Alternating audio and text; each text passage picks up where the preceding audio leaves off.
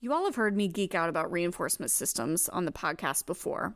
A reinforcement system is simply the interlocking chain of behaviors that occur during reinforcement delivery.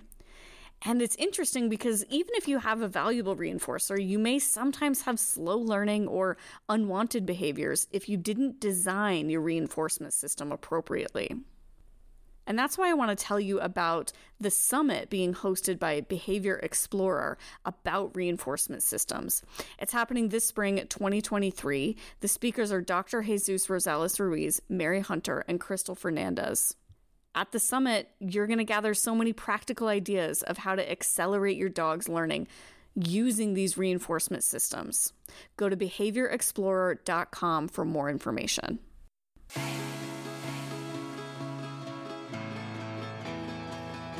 Hey there, dog people of the internet.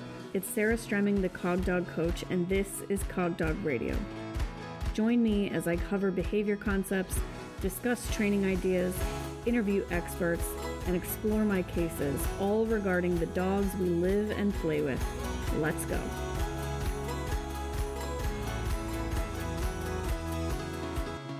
In the current climate in the field of dog training and behavior, there's a lot of discussion of omission. Trainers valiantly cry out about what it is they omit in dog training, and what I care about is what they actually do, not what they leave out. So from time to time on the podcast, I'm going to feature other trainers who work in the field, and we will discuss a case they consider resolved. I will ask them questions about their process, and I hope to showcase what dog training looks like through an applied lens rather than a theoretical one. Everybody, I have a treat for you today because I have return guests, Giovanni Gio Alcade and Taylor Barconi, the smart bitches of Smart Bitch Modern Dog Training from New Orleans, Louisiana, and globally online. They're here with me to talk about a case because I'm so interested in showcasing the way that trainers actually work, especially right now in the climate of infighting amongst dog trainers, arguments online, and especially the emphasis on omission. I want to emphasize instead what dog trainers actually do. So buckle up for this wild ride. It starts now. Okay, everybody, we've got Gio and Taylor. Will you both share your names and pronouns with us? We'll start with Gio. Hi, I'm Gio, and my pronouns are she, her. Hi, my name is Taylor Barconi, and my pronouns are also she, her. And y'all are the smart bitches of Smart Bitch Modern Dog Training, and I'm so excited to have you here to share some of your cases with us. When I first emailed you, I was like, let's talk through a case, and y'all were like, let's talk through 3. And I was like, oh, and I'm like, okay, let's talk through 3. So I'm giving you the floor. Dive in. I will jump in when I have a question, and I'm so excited to hear more about your work. Right. Hell yeah. All right, let's jump into this. Well, thanks for letting us hear ourselves talk. It's our favorite thing in the world. Today, we're going to be sharing with y'all a few aggression-centric cases that we worked with. We wanted to kind of highlight some of the circumstances that happened during these cases, and maybe the choices that we made wouldn't have been some that others would have made, but we believe they were the best ones at the time. And I think there's some really good takeaways there because, there's a lot of angles to training, but I also think there's a lot of nuance to training as well. So without further ado, let's start talking about our first case. This one is Nymphadora. And Nymphadora, this client was actually, Nymphadora is a dog, by the way. I hope that needs to be made clear. The dog is Nymphadora. But the parent was actually a longtime faithful client of ours. We like to deem our crossover clients from before we were Smart Bitch. I would call them OG Smart Bitches. So this was one of our OG Smart Bitches. We've been working with them for about a year or two before we transitioned. And so they trusted us, which was a really beautiful thing. But this particular dog that they were coming to us with had some really weird, this dog had some weird ass genetic history.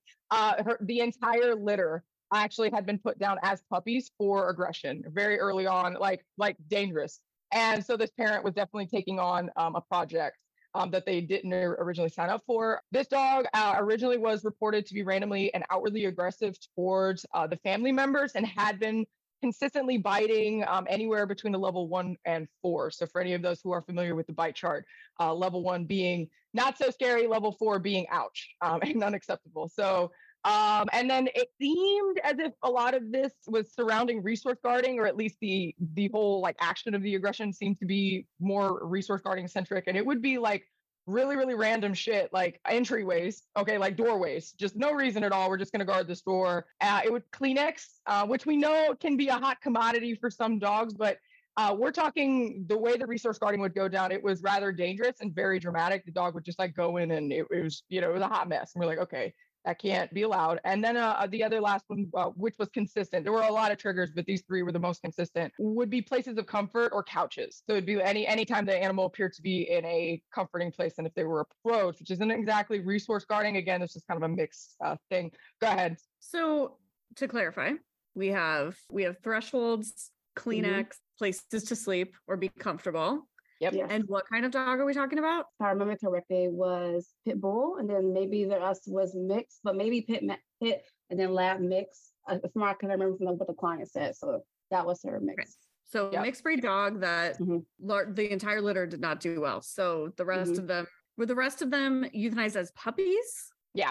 Aggression. Oh my gosh. So like by the shelter or the whoever had them. And this was very much we do know that the rescue that this dog came from, they do try their hardest. Very honest rescue, and they definitely try their hardest by the dogs that they home, but they're very honest about everything. So when that report was given to us that all the puppies went down except for this one, we were like, okay, this is it's alarming.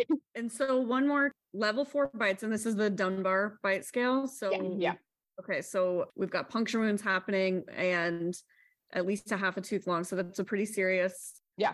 Pretty serious is not even putting it well enough. Like a lot of trainers don't even accept anything above a level 3 in their practice. So serious bites on family members regarding things you kind of can't avoid. We got thresholds, sleeping places, and Kleenex you could be careful about for sure. But what a silly thing to have to be careful about. So, okay, go ahead. Precisely. So basically from that point, and this is just background information, this is pre-Smart Bitch. This was actually, we had been working with their other dog. So they essentially what happened, I guess it was like the warm-up round. We warm up round with their one dog and then like, all right, these bitches are good enough. Let's try the hard dog. Now, the hard dog, unfortunately, the parents were desperate at a time. They did reach out to a trainer that does utilize shock methods, shock collars, all that. That did nothing but suppress it for a while. They honestly didn't really go through any training techniques at all from our understanding of it. Really was just give them the controller good luck. I know that's the short version, but that is essentially what happened. And then after the fact, as far as our understanding was, the aggression came back, but it appeared to have come back even worse. Taylor, go ahead. I was just going to say that our client, I remember, was told to use the shock collar in particular whenever the dog would growl or have the resource guarding moment. However, these moments were not easy to predict. Cannot always predict when the dog is going to resource guard, especially this dog. So in terms of Kleenex, it wasn't really working out. So that's why our client ended up reaching out for us for the hard dog. Yeah. And then the last kicker to this, a little more background context before Smart Bitch came in and saved the day, was this dog also became epileptic and was also thunderstorm phobic. And if anyone needs to know, we are in New Orleans and thunderstorms happen at least twice a week. So, and then another thing to note is that the likelihood of some of these aggressive events or how severe they would be sometimes seem to coincide with these events as well. So if the dog had experience and the epilepsy was random, and sometimes the parent didn't exactly know if the dog had a seizure or not. It was just kind of like, maybe or maybe not, they're acting funny. So as you can tell, this particular case was, very, very complex. Essentially, us going in and how we chose to work on this one, what basically happened was we did roll in with this, with a typical training plan for aggression, as most would go in terms of starting with management. We were very serious about the muzzle training. That one was definitely non-negotiable. We actually went custom muzzle route for that one just because these bites were not anything to play around with. Obvious counter conditioning exercises, a lot of resource guarding centric exercises. We did work in some cooperative care as well, just because there were some instances where the dog needed to be okay with being handled. And we also felt like those types of exercises were really good for boosting the parent's confidence back, because at this point, the parent was afraid of their dog. So when you say counter conditioning, which I think we're all kind of familiar with what that means, but talk to me about counter conditioning of a threshold. I think honestly, counter conditioning, we left more of that for the resource guarding from I can remember, but for the thresholds, particularly the threshold this dog was having an issue with was the front door. The other threshold that she had an issue with, we're going to talk about that one in a second because it was a very weird issue. But the main problem that we had was people come into the house, and when people came into the house, the dog would charge the door, and she may have bitten, or she may bite the person coming in. That did happen one time. So what we did for that one, honestly, was management. Period. Like, don't let her get to the front door. Separate her from the front door so you don't have to experience that. And that actually solved that issue for us.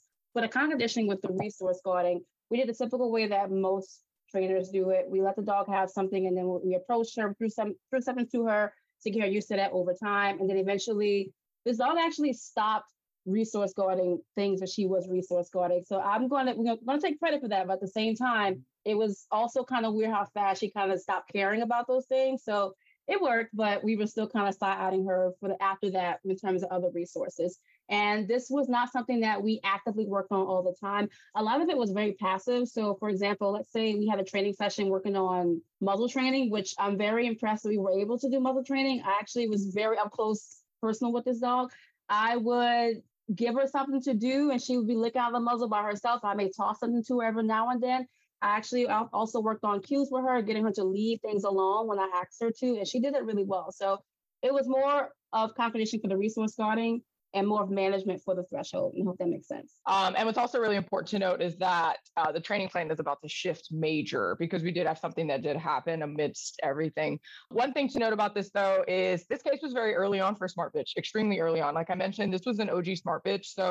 And Taylor and I, we're still very green in the training game. You're pretty knowledgeable, but we definitely did the fast track speed route, had to figure it out quickly out of necessity. So this is actually ton of our education surrounding medication and stuff like that. So we didn't really have that knowledge yet because we were so green and we were still technically building our business as we're trying to work on this. So, and the other thing to note about this particular dog, the meds was particularly tricky because of the epilepsy, but the one thing that our client decided worked best for them at the time was some type of CBD and trazodone for thunderstorms. So it wasn't really a consistent route in that area, but it was the best that we had. And obviously, we went pretty heavy on the management. Go ahead, Taylor. Now, for a time, it wasn't all the time, but this dog was also on fluoxetine as well. So fluoxetine and then trazodone situational. And I think that was later on. Yeah, it was later on. Yeah, it was very weird because they stopped too. Mm-hmm. Progress was pretty steady.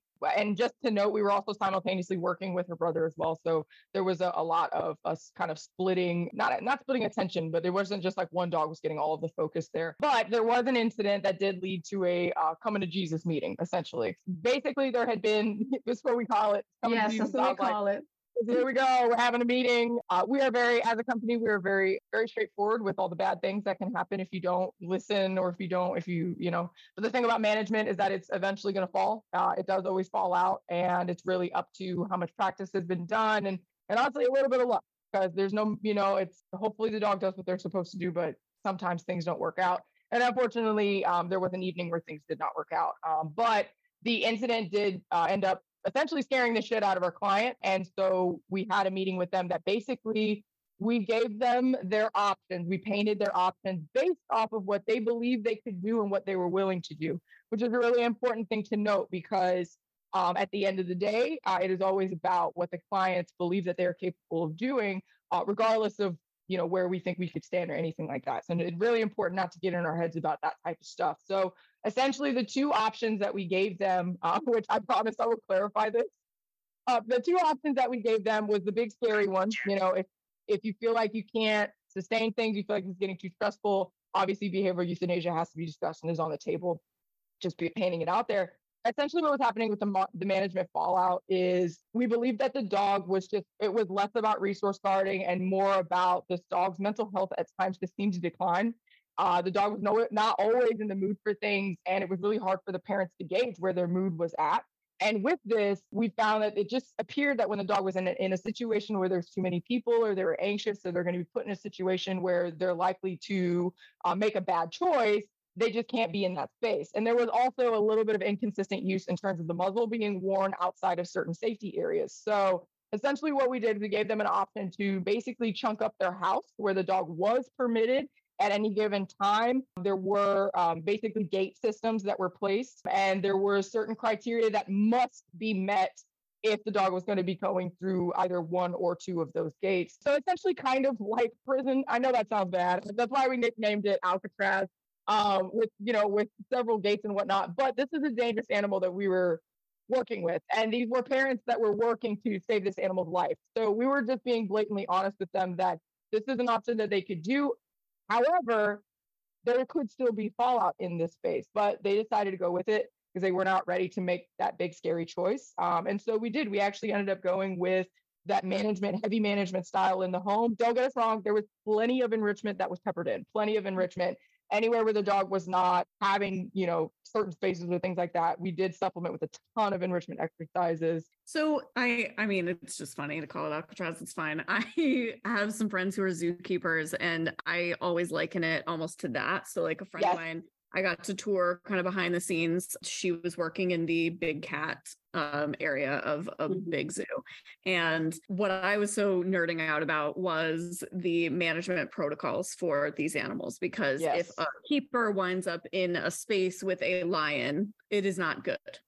And so the amazing management protocols, they had to make sure that the appropriate doors were locked and that keepers did not go into, I mean, everybody's heard horror stories. It has happened where keepers have gone into a space where an animal was not supposed to be, and then things go poorly. So I liken it to that. And of course, those animals are provided as much enrichment as possible. So it kind of has to be that way, but then you kind of have to operate like zookeeping stuff. Yeah.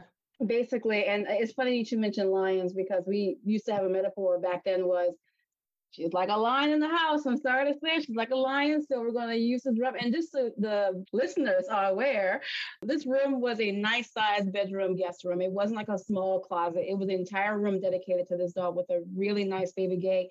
And we're going to talk about takeaways from this case in a second. But I will say now that this dog actually seemed relieved to be in there. Oh, yes. Like she seemed much more at peace in there versus having access to the whole house, which also had a lot of couches and didn't have to worry about people walking up on her. She seemed to actually progress after having less space and her own space dedicated to her. That being said, Jill, continue with the rest of it. We'll talk about takeaways. Yeah. So again, I'm just kind of painting the picture, and we'll go in and with more details in a second. But essentially, what happened is we did go with again, I'm just nicknaming it Alcatraz to make it short. It was a very nice, luxurious Alcatraz, but Alcatraz.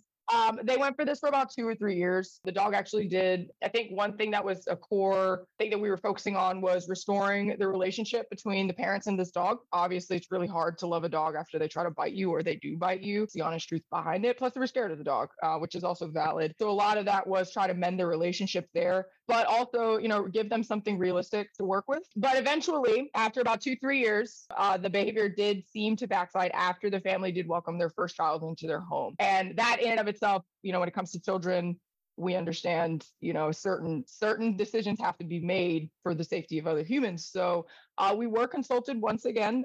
We had been working a little inconsistently at that point, just because it was dog had actually been doing pretty well. We were consulted a final time, just kind of, they wanted their options painted out for them again. And so we gave it to them straight, okay, here's what you're looking at. Obviously, things are going to change pretty rapidly in the home. And so eventually they did just make the decision to let the dog pass at that point. So yeah, it did end up ending in behavioral euthanasia, but the takeaways, we prolonged the dog's life. I think it's really important to know, I hope other listeners, whether you're a dog trainer or a dog owner, experiences stuff like this, just know that your version of success or your dog's version of success may not be the same as another household or another family's. And so for this household, the version of success was they were able to lightly reintegrate the dog into their home, keep them for a little bit longer, for as long as they could, honestly. And then they just, let them go. And that was okay. But yeah, that was pretty much the big thing there. Taylor, do you have a few more takeaway points you want to add to? Honestly, I'm just going to say that this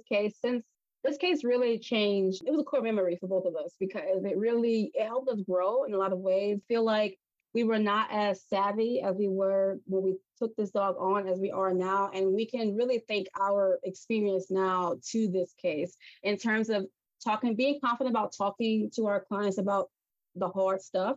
Nobody really wants to talk about behavior euthanasia. And even as a trainer, when I was mentored to be a trainer, I don't really remember us talking about behavior euthanasia. I remember us talking about medicine. My mentor, hey, some dogs need meds. And even back then, I was like, this is like 2017. I was like, well, how do I know which dog needs meds? Like, how am I supposed to make that decision? What is the call here? That being said, working with a dog like Nymphadora really helped paint a picture on some things that dogs struggle with. And training, we did a really good job. Training is not going to solve everything. And that was a really good case to teach us that lesson. Management will fail, and people should not feel bad about that. Even as a trainer, management has failed for me multiple times with my dogs. I talk about that often. But I think that takeaway from this case is that we're really glad to have helped our clients feel more confident about having a dog like this. And we were glad that they were confident enough to be transparent with us about their feelings about this dog. Because another thing that happens is some people, they get scared to talk to trainers or anybody about how they really feel. Like, hey, you know what? I don't blame you for not liking this dog, or I don't blame you for being afraid of this dog. And we don't blame you for making a decision ultimately, because yes, if the behavior is backsliding. Another thing too, we told them, even though we made good progress, we told them, if you notice anything off, if you feel any weird vibes, if you feel like things are backsliding, you have every right to make any decision you want to make, regardless of what we said. And I think this was a really good case to really help us talk better to clients. Yeah, that's the lowdown on that one. Okay, so that was Nymphadora. Who do we have next? This dog's name is Luffy, and this dog is very interesting. So just so y'all know, I'm going to preface this by saying this is a happy ending, I promise you, okay? Happy ending. Luffy actually was a referral from our veterinary behaviorist friend. The veterinary behaviorist believed that this dog needed very clear guidance in conjunction with the meds. So this dog was already on behavior medication before actually coming to us, which is actually our favorite thing. We love when our clients seek out help from their veterinarians before coming to us, because you get to save some money. And you get to see if some things can help fix some behavior. Fix is the word I'm gonna use loosely here. So this dog had no bite history, but this dog was a reactive dog case. The dog go outside, would bark at dogs, would bark at people. And the really hard thing for this dog is that the environment. So as y'all are aware, we live in New Orleans. New Orleans is a very, very hype city. But this dog lived right in front of the Jazz Fest festival grounds, which, if you don't know what Jazz Fest is a very, very popular festival that happens once a year in the spring. It's actually coming up soon. And it is a very, very busy area. So the environment was not working for this dog who was reactive. The dog also had a tendency to practice obsessive behaviors, meaning that if you had a tennis ball in that house, he was going to go after the tennis ball nonstop, never get tired. Get a tennis ball, drop a tennis ball. Get a tennis ball, drop a tennis ball. Throw it at you, throw it for me. And he would bark at you. And this may seem cute, but this would happen at all times of day, including the night. The dog would not sleep if there was too many tennis balls in the house. And again, our client wasn't really sleeping that well. And the ultimate thing, the reason why our client was referred to us is because even though this dog had no bite history, our client was afraid that this dog would hurt someone or hurt something. And our client was also experiencing some pain, and I believe in the hip, and she was afraid that this dog would overpower her. This dog was huge. I think Luffy, he's around 70 pounds, 70, 80 pounds. He's a really big dog. So yes, very, very fair for our clients to be nervous about this dog overpowering. So let's talk about what happened with this case. So first things first, the first thing we started working on was muzzle training. Even though the dog did not have a bite history, we were concerned about an incident that happened. Actually, this happened during Hurricane Ida. So Hurricane Ida happened 2 years ago, and this dog lunged towards someone, or I think it was outside on the beach, and they were walking outside and lunged at someone at night, and it was a lunge to attempt to connect. So we recommended muzzle training, and then we also started to go for head collar training. Head collars are not necessarily our first choice, but we want to make sure that our clients feel safe walking their dogs if they're going to walk their dogs. And since the dog was overpowering our client and our client did have some pain, we wanted to give them the most support, which a head collar, in our opinion, does provide the most support. Gio, so Gio has a really funny note here. I'm reading off our bullet points. We want to make sure that we have the safety of our client in mind. Another thing we worked on is a lot of relaxation protocols, which we had varying success with. I remember place being a little bit hard for this dog. It was really hard for him to settle for certain times. And we had, throughout this time period, we had a lot of progress. And then we had some backslides. And the backslides were the dog was unable to settle outside the crate. He didn't know how to relax. He would pace a lot.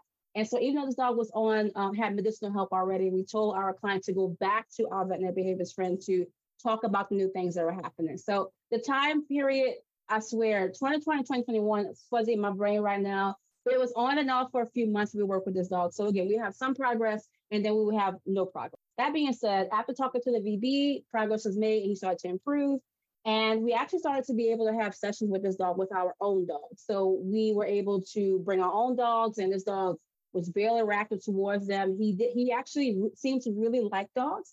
So because of this, because we saw this, our clients started to set up parallel walks with their friends, and this dog actually made some doggy friends. So we're really, really proud of this case. But very short summary. One thing I do want to say about this case is this is the case, in my opinion, we started to use more pattern games to keep it simple. One thing, we didn't really use pattern games that much before, I would say 2020, but once we started really practicing with this dog, we started to realize that some clients need simple, some dogs need simple, and the environment was so hard. So we decided to stop focusing so much on engage, disengage, all over and over again. Another thing that we were realizing that engage, disengage, I'm kind of naming it, sorry, it's boring, but it's boring. Yes, it's boring. And we would go, okay, we've been doing this for like 20 minutes. I feel like I'm bored. The dog is bored. Let's do something else. So we started to incorporate more pattern games and just teaching the client how to maneuver the dog, how to manage the dog. So, hey, you see a dog coming, walk to the driveway, walk up a driveway, or hide behind a car, or use X, Y, and Z. Really skill forward and pattern games to make things easy. And one of my favorite things about this case was that our client told us at the end was, I feel so much more confident about walking this dog. And we were like, our job is done. That's exactly what we wanted to do. So we were very happy to work with this case. And other takeaways is that patience. So we had a lot of breaks with this client because of the hurricane and things like that. But we really wanted to be patient with this dog, even though we had backside. So we felt like even though he would have days where he'd be very reactive versus progress, we felt like he could do it. We did not want to incorporate something to make him listen. We wanted to encourage him to listen. And we do feel as if our client went to somebody else who was more tool forward, they would have put tools on him. And I don't think that would have been the best route for him. And right now, even if this dog does have a reaction, our client knows what to do, and he recovers almost instantaneously. He doesn't even hold on to it anymore, which is really impressive to see. And that's one thing we did explain to our client. And another thing I like about this case is that we have realized that some environments are going to be hard. You know, like we can't, there are going to be some environments that are so hard that the dog may have a moment on some days, depending on what's going on. Like I already said, this client lived in front of a very busy festival ground. So if they're going outside to go use the bathroom, our client has to be vigilant, but sometimes things happen. What can the client do? All right, he has skill 1, skill 2, skill 3, and our client became very fast at using those skills. And I hope all that makes sense. So I love Luffy. Luffy was a really good case. Yes. Okay. So a few clarifying points. Love it. I love that they said to you, I feel confident walking this dog now. I mean, that's like the biggest. We lost Gio. We'll she should be back. Yeah. She'll pop back in. So you're using a head collar. You're using a muzzle. Was the muzzle used when you took the dog out and walked? Like, did you use the two things in conjunction? So because his reactivity towards people really wasn't it, that case, the moment he had out of state during the evacuation, I think that was a trigger stacking event. I think there was a lot going on. He's evacuated, he's in the hotel, somewhere he wasn't usually goes. For his neighborhood, though, in terms of people, he was pretty indifferent about people. Surprisingly, he would look at him, but he would look away. So we didn't really feel like he really absolutely needed the muzzle to be walked. That being said, in terms of now, we still did it at first. That's the first thing we go for dogs who teeter on the line. But when we started training him, we realized, okay, he can be without a muzzle for a training session, or be without a muzzle when he is walking. All we have to do is arc around people, and he was good.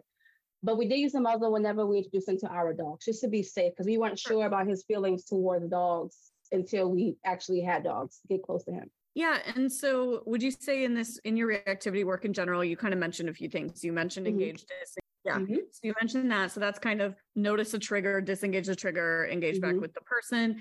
And then you also mentioned some pattern games. So that would be a la Control Unleashed pattern games. Yes. And so maybe like the 1, 2, 3 game, like take 3 steps and feed. I love that one for reactive dogs. It's kind of like just reinforcing staying with the person. When you work with these reactive dogs in general, do you feel like you hit them from like all corners as far as all of those different things? Or do you kind of teach the person a core set of skills and then kind of feel out what the dog's going to respond to? The latter. So the first thing we do is teach them a few core foundational skills that we feel can be helpful for reactive dogs. So for example, boosting engagements. That means reinforcing offer eye contact, trying to get a really good leave it. I know cues are not going to always work when a dog is reactive, but if we can call the dog away when a trigger is very far, we want to reinforce that. So good leave it, getting the dog to walk a little bit better, because I don't want the dog pulling our client down the street. So working on loose leash walking. And then after we have a few core skills, that's when we started to do some more things. And the first new thing was engage, disengage to kind of help with the reactivity. But at this point, when we started doing engage, disengage with this dog, we realized that it wasn't enough. It wasn't enough, and it would get boring. And we felt like it wasn't really doing anything after a certain time. Like the dog was, okay, I'm looking at it. It's getting closer. Yeah. I don't like what I'm looking at. So around this time, we started adding more, which was the pattern game. So particularly, it was the 1, 2, 3 pattern game and the up-down game. We also taught this dog U-turns and defensive handling. I also was inspired by Dr. Amy Cook's management, the hand magnet skill. I'm actually in her course right now. But the hand magnet skill, getting our clients to put treats to this dog's nose and walk away. So to answer your question, to summarize it, first things first is our core foundational skills, whatever we deem those to be important. After that was the kind of conditioning, was engage, disengage. But around this time, our training started to kind of evolve. We realized that wasn't really enough for our reactive dogs anymore, especially if they were living in very, very tough urban area. Yeah. And that's when we started to study more about pattern games. So we started giving this dog all of it. Okay, here's pattern games, here's management, let's try it all, see what sticks. And what stuck for this client was U-turns, 1, 2, 3 pattern game, up, down pattern game, and a little bit of leash pressure. So we did teach the client, hey, a little bit of leash pressure to get him to move a little bit faster. Yep. To help them go around. I hope that made sense. Another thing that happened to our client that made her so concerned was that this dog has been charged by a little dog more than once in the neighborhood. And our client was worried that her dog would maim or seriously injure or kill the small dog. And this dog actually was Luffy was afraid of the small dog whenever they charged him. So he would run away. He did not try to aggress back, but we know if it happens enough times, he will aggress back. So helping our client move out of situations and how to station the dog if something is going on, that became our focus towards the end. And I feel like our success and progress went up way faster when we started just focusing on, okay, how to move the dog, what to do when something happens. Here's what you do. Here's what we don't do. And yeah.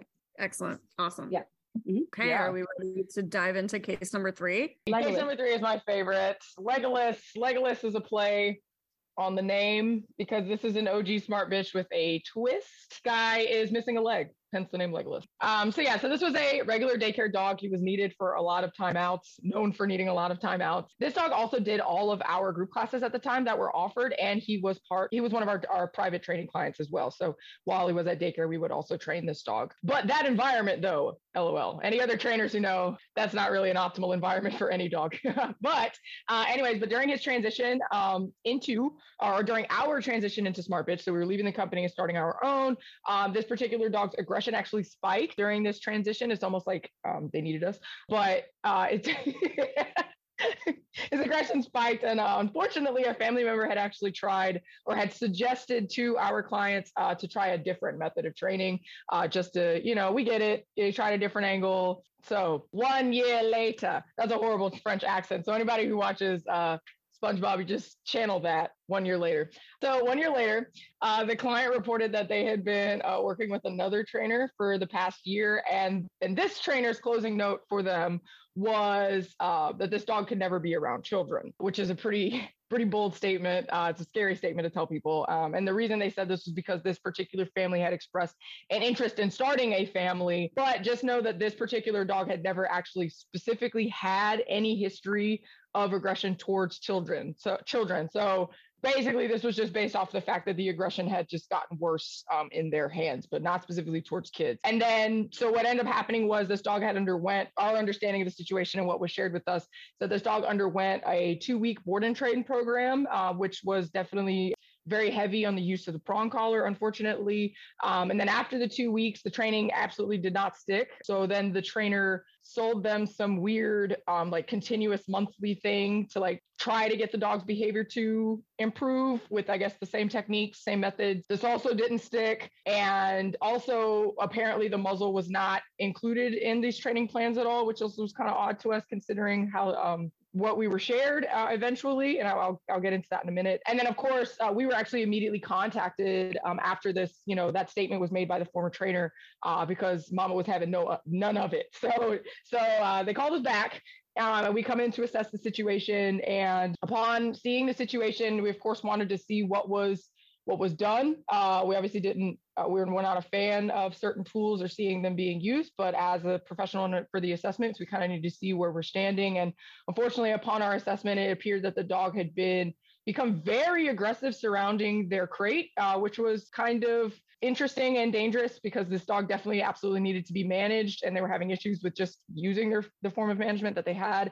But also there was a newly found, very serious redirected aggression thing that was happening whenever there were intense prong collar pops. It's kind of understood, that hurts. They turn around, try to bite you. So that was pretty severe. And we only had to see literally a split second of that. And we're like, okay, we know where we stand. And we had also been reported, and we had actually seen photographs that this dog also throughout the year had been completing level 4 bite bad.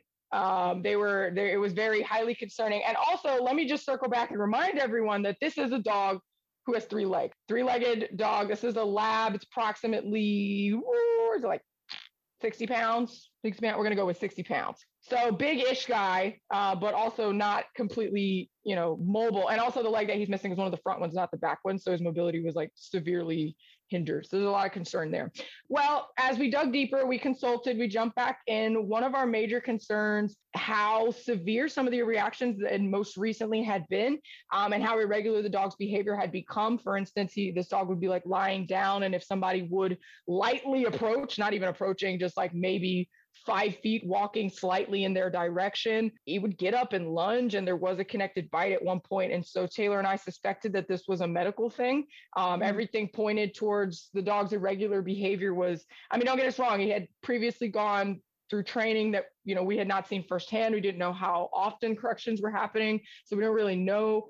But medically speaking, and obviously we had a little bit of history with this dog, so we knew this dog a little bit. It was very irregular how quickly things were happening and how abrupt they were. So we sent them to the vet, and then turned out that this dog actually had 2 ingrown hairs behind its eyeball. It was in the eye socket. This is a thing that happens, apparently. I didn't know. So this dog was under severe pain. In fact, the veterinarian who was a specialist, they were referred to a specialist, and the specialist had told them that they were actually very surprised that the dog was letting them handle him at all, because he must have been under excruciating pain, which then, of course, was okay, these most recent bites absolutely make sense, considering he probably felt like shit, putting it blatantly there. And so after that was fixed, we definitely saw, we obviously had pointed them towards a veterinary behaviorist as well. They had already been in, talking to vets regarding medication and all that, but we definitely pushed them a little further and eventually got this dog on some meds that definitely were helping him out. His anxiety was absolutely through the roof. And, the aggressive behaviors were just, they just kind of got a little out of hand. So in terms of training plan moving forward, actually the very first thing that we did, which I shouldn't laugh, but I will because I'm me. The very first thing that we did, actually, one of our assessments was regarding the crate issue, because management, we also had used the analogy lion in the room, right? The situation was very similar to a former situation, and we had success with that analogy. So we had used the analogy lion in the room.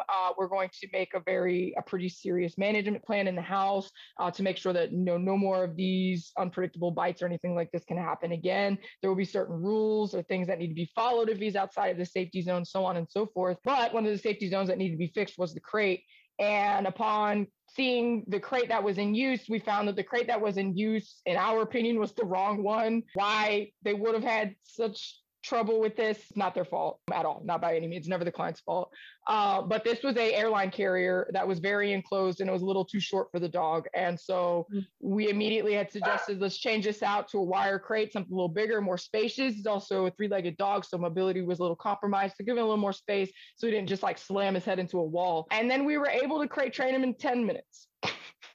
So the crate wasn't actually that big of an issue. It was just, a little bit of fixing a little things there. But yeah, we actually went in. There was a lot of, muzzle being put back on. There was absolutely a lot of working back up confidence building with the parents, fixing the relationship with the dog. And then, of course, there were a ton of conversations when they felt like it was time to approach it. They, of course, asked the question again, do we think that this dog can be around children? And under our extensive working with this dog, worked with him for several months. It's been a few years now, actually. Again, still had never seen any type of aggressive event that would, it has ever seemed like it was angled towards children. And so we obviously gave them their special parameters, but we did not see any need to outright say that, hey, you got to get rid of the dog before you bring a baby in the house. That being said, of course, we told them they're always welcome to make any decision they feel is safest, but we did believe that this was possible. And they also wanted it to be possible. So the good news is, in the short version, is that they now welcome their first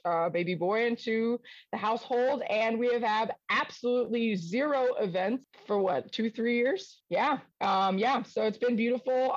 Dog loves the baby. Obviously there are he's not supposed to be face to face for anything like that, but we haven't had any things like that. So I love this case because what a great example of, like, when dogs are engaging in really extreme behaviors, that's never coming from just like who they are and just like, everything is their history and what's going on in their body, like all working together.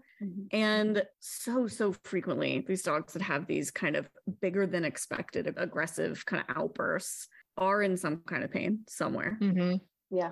Not abnormally either for, you didn't mention why the dog is 3-legged, but if he's an amputee, not unusual for that to also there to be some other orthopedic pain, like compensatory pain, yes, like that. Yes. So just so important for us always when we look at one of these cases to look at every single angle and not just, well, this dog's an asshole and can't be around kids, which it kind of sounds like they heard. Yeah, basically. That's essentially, and I love that you mentioned the physiological factor. I didn't really go in on that. It's our understanding upon adoption, he was already missing his leg. I think there may or may not have been an event with the car. I don't really think they know either. That being said, I think most of his life he's always been missing it, but it has actually always been a concern of ours. And it's probably a concern that we voice more often than they think of. But like it's something, it's valid. It's definitely valid. But our concern with his nerves get that. My nerves okay. He is a larger dog and unfortunately missing one of his front legs. In our opinion, it does appear to be harder on the body. His training time I would say his training time cuts off about 40 minutes, and that's really pushing it. So we have already included like future training plans. He's already wearing special equipment so they can grab him and assist when needed. But at this point, everything has been tailored to making sure that Legolas isn't in pain first, because that was very clear. Not the angle that was taken the first time, which again is not their fault, but we have no idea how long this particular dog was experiencing the pain that he was experiencing, and then simultaneously was undergoing training, which is less than kind, and obviously had some pretty adverse side effects in the long run, not to mention some financial side effects, which I know that they were not fond of either. So it was really nice to be able to basically shine the light back on what was important, was making sure the well-being of the dog was there, working on the behavior, and then make sure the household is nice and safe. But overall, this particular client is very happy, and I think they more than likely would saw off their leg than let us go at this point. But go ahead. For example, one of their protocols that we put in that they still use to this day, to our knowledge, is if people come in, the dog is muzzled, the dog goes to the front room, goes to the crate, he's given a puzzle toy immediately, chills out, muzzle comes off, he gets to be around people for a little bit, and that's this protocol has been working for them for years. And we're like, okay, keep using it. It seems to actually taper off some of that energy when people do come in. And it seems like this dog has been able to meet many people without any incidents since then. So we're really proud of that case. And it seems like, I think sometimes people look at, if they're a professional trainer and they're presented with a case like this, they, I'm not going to speak for the dog's other trainer who's not here right now to speak for themselves, but essentially I think a lot of times the focus is fix this for these people, like make this stop and make it stop now, rather than which I completely understand where they're coming from. Like the make it stop now mindset is your clients come to you with the problem. You feel like you're being paid to fix the problem. We are being paid to fix the problem. The other angle that I wish was considered more is it's not only not a failure to put protocols like crate with a puzzle toy in place. It's also like what actual good training looks like. It's not just like, I think people think management solutions are not as sexy as like true behavior change kind of things, but it is true behavior change. If the dog can go in the crate, eat the puzzle toy, and then come out and be amongst the visitors, you did change the behavior. It is better now. Yeah. And I think one major component that we have to remind our clients, especially because we live in such an excessively social city, is that, you know, the way people said stuff in the past meant something. That doesn't mean the training was right. Okay. But let sleeping dogs lie came from somewhere, right? Or they might bite you. That's the finish line of that story. Leaving things alone and also just recognizing that they are animals. We love them. But it is not fair to assume that a three-legged dog who is already not the most sociable is just going to love having people in and out of the house or wanting to be hovered over when they're in their comfort spaces, or, you know, a lot of times, you know, the dog was acting in a way that he shouldn't have, but at the same time, a lot of times it was boundaries that were being crossed.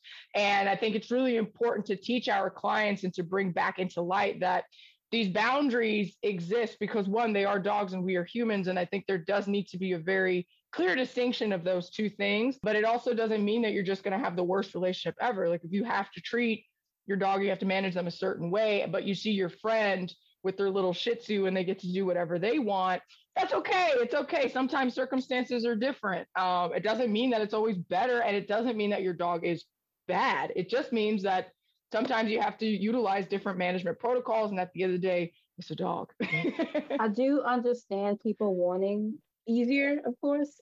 These are projects and projects are a lot. I have my own project. Gio does as well. Oh yeah. But we definitely tell people, you know, I know it's what we all wanted. Here's a dog in front of us. I know there's some bad. Let's also focus on the good. Because there is good. I know you love X, Y, and Z. Let's focus on that and let's do management and training so we can focus on the good and have the good be highlighted as often as possible. It is hard though, I won't lie. It is hard. Well, it sounds like you did a fantastic job, honestly, on all three of these cases. We've got happy people. We've got, you know, in the case of the first case, maybe not like a happy, but that happens. And having good guidance when those things happen is so important. Yes, Taylor. Actually, I'm sorry to interrupt you, Sarah. I'm sorry. I have to interject. There was closure, and our client actually, happy is not the right word, but they're okay. Our client told us, you know, thank you so much for all y'all have done over the past few years. Like, I was like, wow, you're telling me thank you, even though, you know, the case ended in euthanasia. Thank you for being there for us and advising us and being transparent. And I'm like, thank you for telling us. Thank you. I feel honored that we were able to help your case. It's difficult. It's hard. And they needed guidance in that scenario. And it sounds like it went as well as it could have. Yep. Yes. Dog did live some really good years with them, which its litter mates did not, by the way. That's true. And so, you know, I think, you know, behavioral euthanasia like requires its own hour-and-a-half discussion with experts who are not me.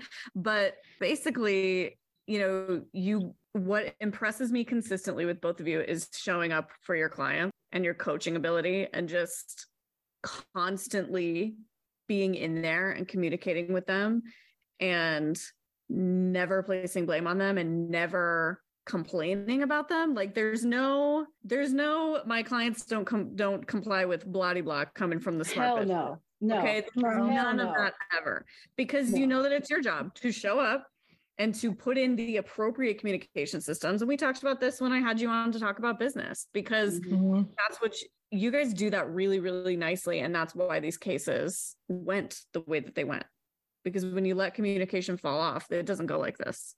Yeah. If the class is failing, look at the teacher. If we feel some of my college professors. Like, come on, like, yeah, if the entire class is failing, that's on somebody. Yes, and we try to do our best to. I think, honestly, like I said, because of these cases, we've gotten better at communicating, and of course, we've changed our services a bit over the few years to help make communication easier, and also selecting ideal clients as well. Even though not all these cases were happy endings, these clients are ideal clients too. Like they are clients who were in it for the long run if needed be. They understood that things took time. It's really hard to try to convince people who don't really want to be convinced. That's not really the clients that we end up working. We end up working with people who mesh really well with us and our expectations and the true expectations of training and management, how long it takes. And I think that's also the reason why we are really successful with the cases that we do take on. I had another thought, and I hope you don't mind me saying this. When we were 2019, 2018, when we were younger trainers, we were very by ourselves. We didn't really have the network of trainers that we have now, which I do wish that we had a network, because I feel like, we talk about, if a case is too much, you should probably refer it out. And some people could argue that Nymphadora, that first case, may have been too much for Smart Bitch to handle at that point in time. To be honest with y'all, the details of that case did not come out all at first. It came out over time. As we went. It's worse than what we thought. Okay. And, when you don't have that network of people, and honestly, there aren't that many behavior consultants with that certification. They were not really that well known a couple of years ago. We didn't know them. So who are we going to refer them to? If we're talking about New Orleans, very limited. And that's what our clients are looking for. So I know it's scary, and I'm not recommending that trainers take on things they can't handle. But at the same time, this helped us grow if we ran away from this case. And we did do everything correct. We had to give ourselves confidence. And I think this case gave us confidence. Yeah, we do have each other. And I think for any trainer who is interested in taking on cases like this, because they are dangerous, they're scary, they can play on your heartstrings and stay on your mind. So just know that it's got to be something that you think about a lot. But if you're interested in taking that jump, or but you don't really know where to start small and start honest. Be completely and totally overly honest. If you have a fear or suspicion that something could go worse than what you are saying, then say it, because aggression cases are dangerous, and these are teeth, and these are animals. And we're talking about humans or average owners who do not have a modicum of the knowledge that we have, or they don't see what we see. They don't prepare for what we prepare for. So possible. And like Taylor said, I don't think you should take on anything you're not comfortable with, but if you are interested in trying it, that's our number one thing, is be blatantly honest, even if it's scary, even if it means having a conversation that sucks. If you don't know how to have that conversation, talk to someone who's had it before, and they probably can help you. But I do think it's really important to note that if you're going to be taking on aggression cases, you more than likely need to get comfortable with having the BE conversation, because honestly, those things do end up going hand in hand. If you're not comfortable having that conversation, maybe take on easier cases. It's that simple. And rehoming is not always going to be an option for these aggression cases. I'm kind of going off topic a little bit, but this is Louisiana. Our shelters are full. Rehoming is not easy. So rehoming is not going to be an option all the time. So BE is going to be talked about sometimes sooner rather than later. Yeah, and sometimes it's not, even if it is an option. Like Seattle, like in Seattle, where they're shipping dogs in from the South, but in the shelters, that doesn't mean it's ethical. Like outsourcing the euthanasia to somebody else is a huge problem. But it sounds to me like you rose to the occasion of the case. We try our hardest. Yeah, like you took it on. I think that's the takeaway is, if you feel like, wow, this case is tough, like I look at cases and go, wow, this is tough. But now to me, it's kind of like fun, because I'm like, yeah, ooh, this is a good one. Yeah. Right. Yes. Right. Yes. And you can only get there by taking on hard things. And it's not take stuff that you can't deal with. It's take stuff that you feel ready to try to deal with. Yes. Yep. Like get ready to do a lot of learning. Yeah, and stay honest and keep learning through the process for sure. Well, I cannot believe that we got through 3 cases in an hour. You are both amazing. Those paraphrasing skills, though. Fast talkers over here. Thank you so much. Can you share where folks can find more about you? Okay, so Smart Bitch is everywhere. You can find us on Facebook, Smart Bitch Modern Dog Training, TikTok, Smart Bee Dog Training, and Instagram, Smart Bitch Dog Training. There may be some changes. We may change the bitch to bee. Google is being a hater right now, so we're trying to be careful with bitch. All of a sudden, after like 4 years, bitch is too spicy. It's a bad word. Smart Bee, Smart Bitch, we're everywhere. You can find us, and we try to update content at least daily, so you can see more from us. And we are accepting new clients. We do virtual and we do in-person training. And we are based in New Orleans, Louisiana. Thank you. Thank you both so much. Of course. Thanks for having us. See ya. Bye. Thanks for listening. I hope you'll rate, review, and subscribe wherever you heard this podcast. And don't forget to join Patreon at patreon.com/cogdogradio. And if you're interested in more content like the stuff you heard here, I hope you'll check out my online courses, my membership, and all of my offerings at my website, sarahstremming.com. See you there.